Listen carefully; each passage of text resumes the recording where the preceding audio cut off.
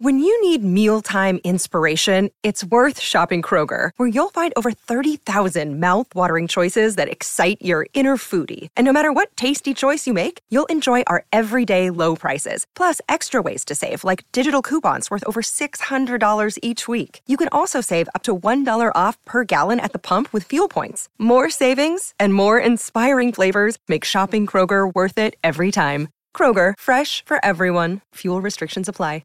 Another day is here, and you're ready for it. What to wear? Check. Breakfast, lunch, and dinner? Check. Planning for what's next and how to save for it? That's where Bank of America can help. For your financial to-dos, Bank of America has experts ready to help get you closer to your goals. Get started at one of our local financial centers or 24/7 in our mobile banking app. Find a location near you at bankofamerica.com/talktous. What would you like the power to do? Mobile banking requires downloading the app and is only available for select devices. Message and data rates may apply. Bank of America N.A., member FDIC.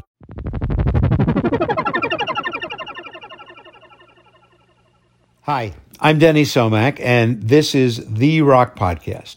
And on this episode, it's all about Yes. Okay, so there's been at least 20 members in this band. I figured I'll try and see what I can gather up from the archives and make this fairly comprehensive. We're going to have to do other episodes because you can't do everything about them in one, but I think I've put together a pretty good collection of stories here. Now, Yes is one of the most successful, influential, and longest-lasting progressive rock bands ever. They were inducted into the Rock and Roll Hall of Fame in 2017. So I'm going to give you a little of their history throughout the years. We begin with Jon Anderson, who talks about the name of the band, and then we'll get into more of the history. In the earliest times, Peter Banks was the original guitar player, and he came up with the name Yes. And we needed a short name. It was either World, Life, or Yes. And Yes was so obscure, I thought, no, that's pretty good. Let's do that one, you know. And everybody we told, what's the group called? And we say, Yes. What? Well, what's the group called, though? We said, no, Yes, that's what it is. And it was just so off the wall. And happily, it works. Yes formed in 1968, following the chance meeting between Jon Anderson and Chris Squire in London. Chris had been in a band called The Sin with guitarist Peter Banks. Here's Peter to pick up the story. Chris was in another band, and we had a phone conversation. I said, "How's your band doing? And you know, what are they called?" And he says, "We're called Yes." And it was pretty simple. I went down to see them rehearse in a little cellar underneath a cafe called the Lucky Horseshoe in Shaftesbury Avenue, and I thought they were terrific. And so I joined, and I think then we auditioned Bill Bruford. We got him out of a Melody Maker ad, and he joined because he said he had a Premier drum kit, but we were very into that was the kit to have at the time. Yeah, got to have a Premier kit. You know, that's the brand. And then we found out that it was a bit of an Olympic drum, and it'd been cobbled together. But Bill was fantastic, you know, and I thought, you know, because I was always leaning more towards jazz, and Bill was a die-hard bebopper at the time, and we had a lot of. Bill taught me quite a lot about jazz I didn't know, and we used to sit around and listen to John Coltrane and Sonny Rollins and all that kind of thing. So that was good. And then Yes, I think we only rehearsed for a week or 2 weeks, and then we did a gig, and I think the second gig was at the Marquee, and then we got a residency at the Marquee, first as a support band and then as the main band. The writing didn't come till a little later. I mean, John had a lot of ideas for songs, but because of the short rehearsal time, we just we were doing covers. We did Beatles. We did a Traffic song, "Heaven Is in Your Mind." We did a thing by The Fifth Dimension, Carpet Man. We did Eleanor Rigby, and they were great. And the whole premise was, if we were going to do a cover, let's make it sound very different to what you expect. Kind of like Vanilla Fudge were doing at that time. And that was our unspoken manifesto, that we didn't want to sound like any other band. I was desperately trying to avoid playing blues guitar licks. which most guitar players were doing at that time, and I was very consciously going out of the way to avoid cliches that came from other guitar players. So we would take a piece of music and then stick a bit of cowboy music in it, so you want something from the Magnificent Seven, we can do that. And it was we just cobbled together bits of everything. Let's put a bit of Gustav Holst in here. Let's have a little bit of Stravinsky in here. And for some bizarre reason, it worked. And we became pretty good. Bill and I used to like to go off on a tangent and extend things. And I often used to think, well, I'm not going to play the same as I played last night. I'm going to play everything completely different. Which, for the lead singer, for John, was fantastically annoying, because he'd have all this stuff going on behind him, and I'd be throwing in little things, and Bill would be not playing on the beat. It was great. It was very inventive, but very difficult for singing to. Strange band. We weren't really a rock band. I don't know what we were, but it was certainly we certainly didn't sound like anybody else. Pretty good times, I think. Though personally, we had a lot of problems. Every gig there would be a kind of post-mortem, about, well, that was horrible. You were too loud. You were playing an F sharp when you're supposed to be playing a D natural. All that every night, and John particularly would be haranguing us and saying, this is terrible. We've got to do this. We've got to do that. And if you didn't get your say, you were out. Which had happened to me on the first time, because I was a bit. Maybe a little quieter, not quite as vociferous as I should have been. So that band was He Who Shouted the Loudest got his say. A terrific band, really. Banks, who tragically died in 2013 of heart failure, was replaced by Steve Howe for the third record, the Yes album. Peter says he was kicked out of the band. I was kicked out. At Luton Technical College was the final gig, and I didn't know, had no idea. And after the gig, I was just, John and Chris said it might be good if you left.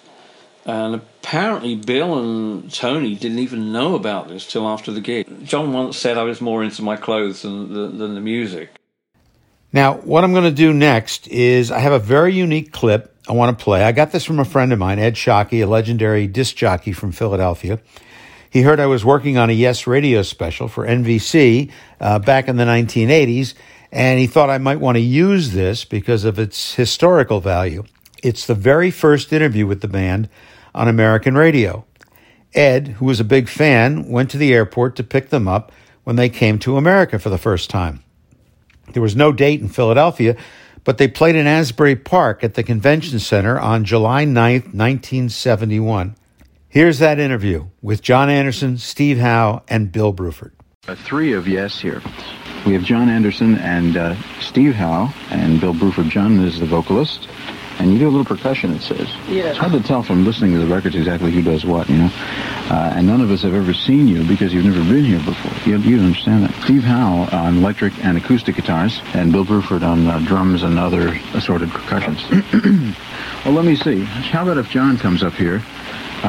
John and Bill are from the beginning of the group, right? I guess, John, you're sort of like the leader. Well, there was right up to the microphone.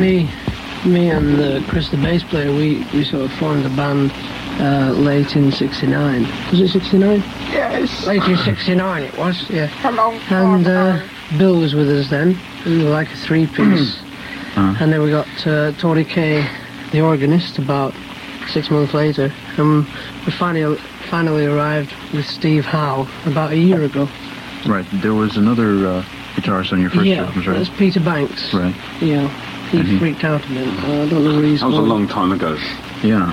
Somebody just called me just a couple of months ago and said, hey, whatever happened to that? They said, yeah, did you notice that Yes changed guitarists from this and then this new? Because the new album is very new still. I think it's the most famous thing we ever did, actually. He changed guitarists. Yeah, in Luton. And Peter Banks just kind of disappeared. Peter was a very good guitarist, but we didn't seem to get on with him too well. And, we seemed to lose contact with him musically and finally mentally, if you like. Mm-hmm. So we decided to get a new guitarist in. And we were very lucky to find Mr. Steve Howe.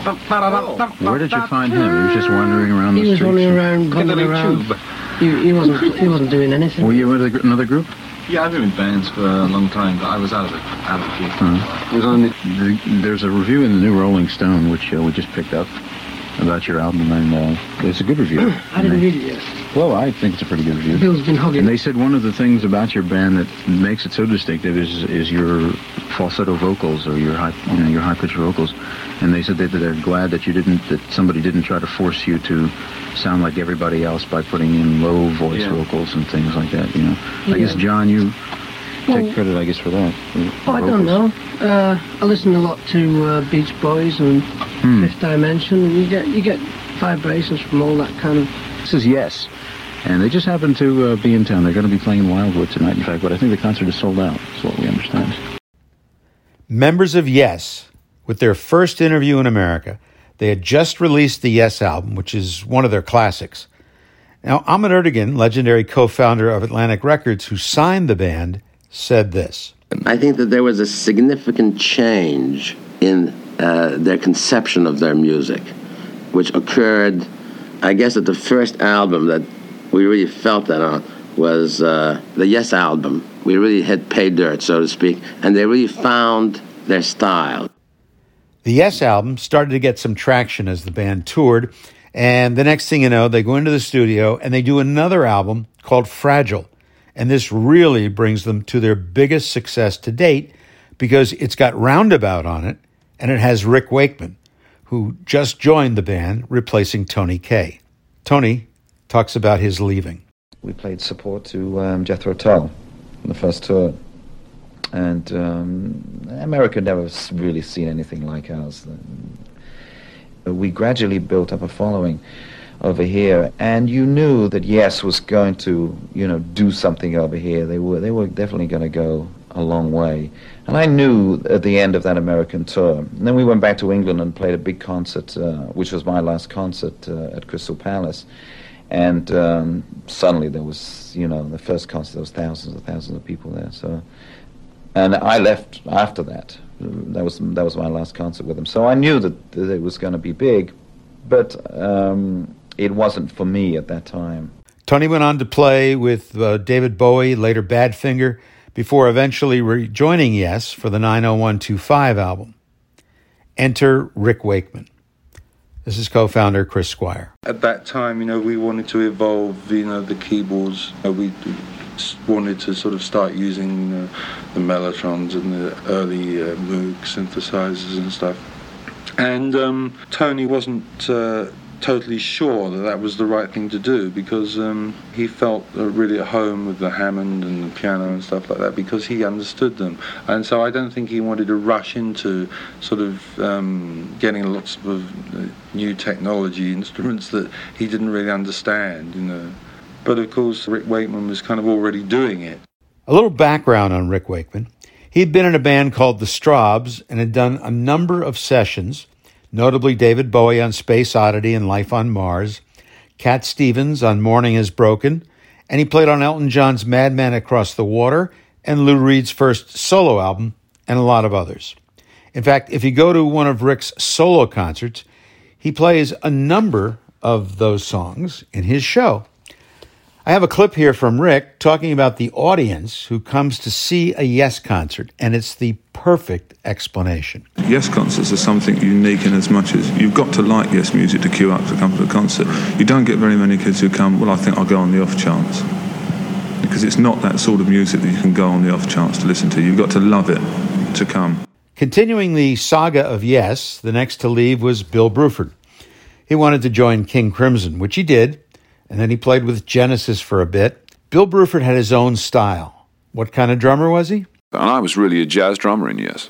It's just that having heard that drums could be played in another way, having heard it via jazz, then I just brought this to pop. I thought all pop musicians were going to play like that. I didn't know that pop drummers played real simple stuff. Nobody told me to stop playing jazz, so I played jazz in what I thought was pop, but it turned out to be jazz in Yes. I don't know if you saw a recent poll that came out, and Bill was picked the #1 progressive drummer of all time. That brings us to drummer Alan White. He joined the band just in time to record the triple live album titled Yes Songs.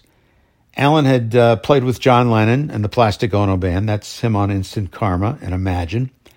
He also played on George Harrison's All Things Must Pass, and he was playing with Joe Cocker when he got the call to join Yes. I got the phone call in Rome from a man who actually manages this band now, Tony Dimitriadis, who was my friend then. He called me in Rome and said, yes, we would like you to join them. And I was doing the last gig of the Joe Cocker tour at that time. So it all kind of fit in together. Jumped on the plane the next day, you know.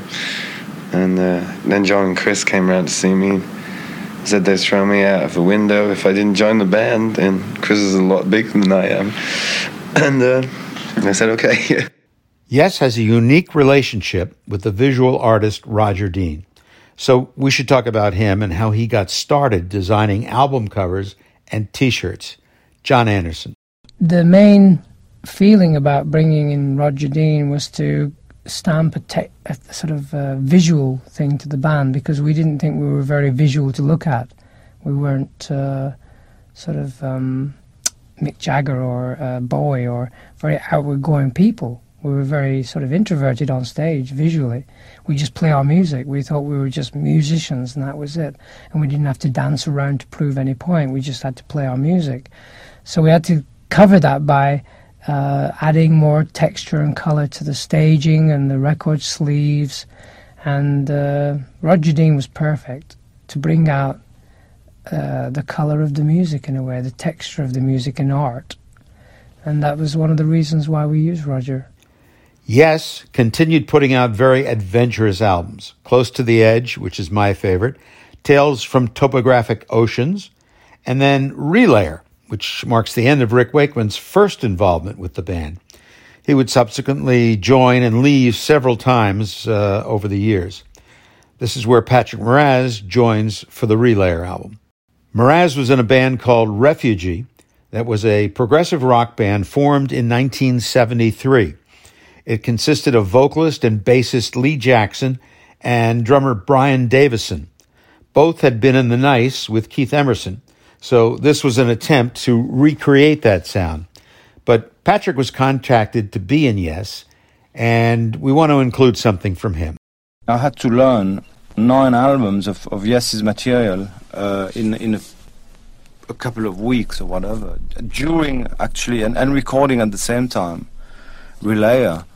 So it was a very big, learning and very intense period of my life there, and then getting ready to go on tour in the States. But I had been in the States before, but I had never played in the States, And although I was playing big concerts with Refugee and selling out, festivals and our own 3,000 seaters, to jump from a 3,000 seater to a 15,000-seater or 20,000-seater arena or whatever is a big jump, And I was like imagining this, and it was very strange. The next part of the Yes story occurs in 1980 when John Anderson and Rick Wakeman quit. Chris Squire, Steve Howe, and Alan White pick up the pieces, and they connect with Jeff Downes and Trevor Horn, who were in a band called the Buggles. And this version of Yes records the Drama album.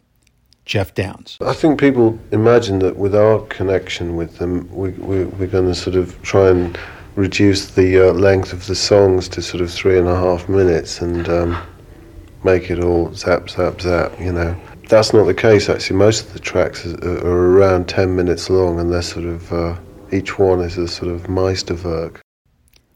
Trevor Horn was the vocalist on Drama, and when John Anderson rejoined Yes, Trevor became the producer. When I went to hear them, they sounded really good. They played great in the rehearsal studios.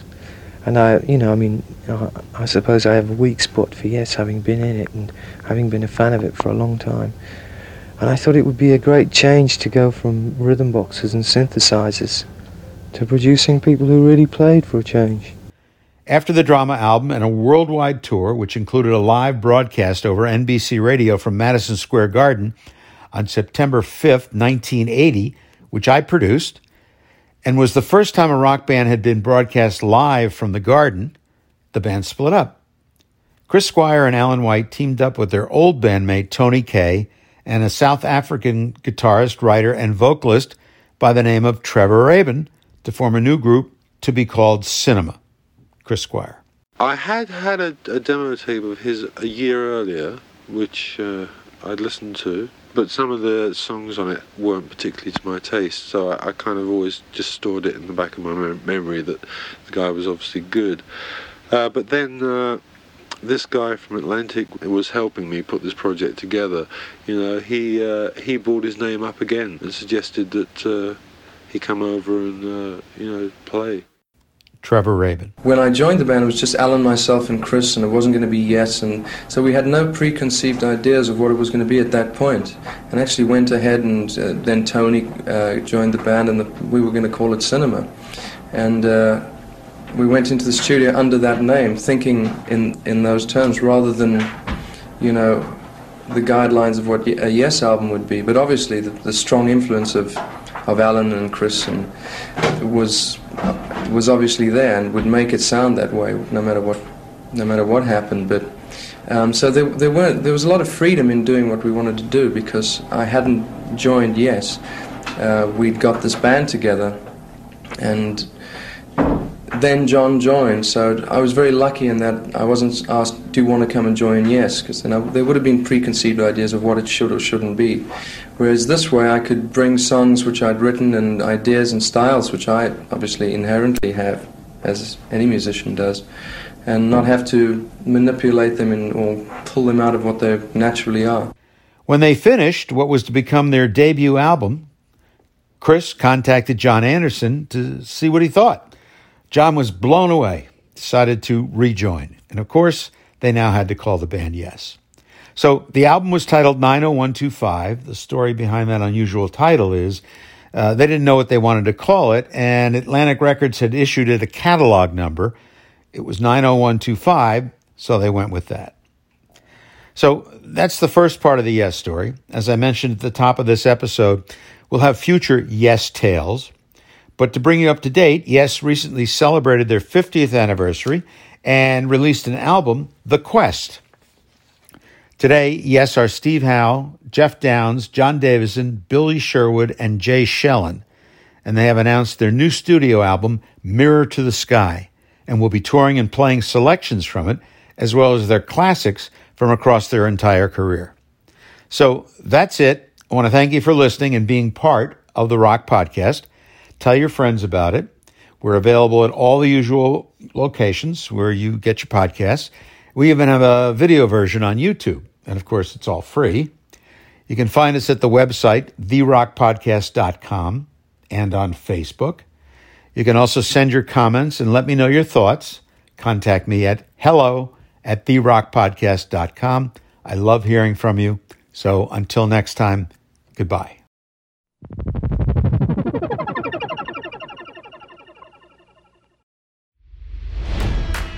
It's NFL draft season, and that means it's time to start thinking about fantasy football. FantasyPoints.com features industry-leading experts and prognosticators using proprietary hand-charted data to help you score more fantasy points. FantasyPoints.com is the place to go for whatever kind of fantasy football you play. Whether you play fantasy football, daily fantasy sports, or do a little bit of everything, Fantasy Points has the meticulously researched content to guide you to victory. And why wait for the fall? Fantasy Points also covers the new spring football league, the UFL. Join the guru, John Hansen, Scott Barrett, Joe Dolan, and other massive names in the fantasy football universe with an exclusive offer. Use code Pantheon for 15% off any Fantasy Points package, including the all-in package, with access to every article, tool, and data nugget that Fantasy Points has to offer. That's FantasyPoints.com and code Pantheon for 15% off at Fantasy Points. FantasyPoints.com, code Pantheon. Score more fantasy points.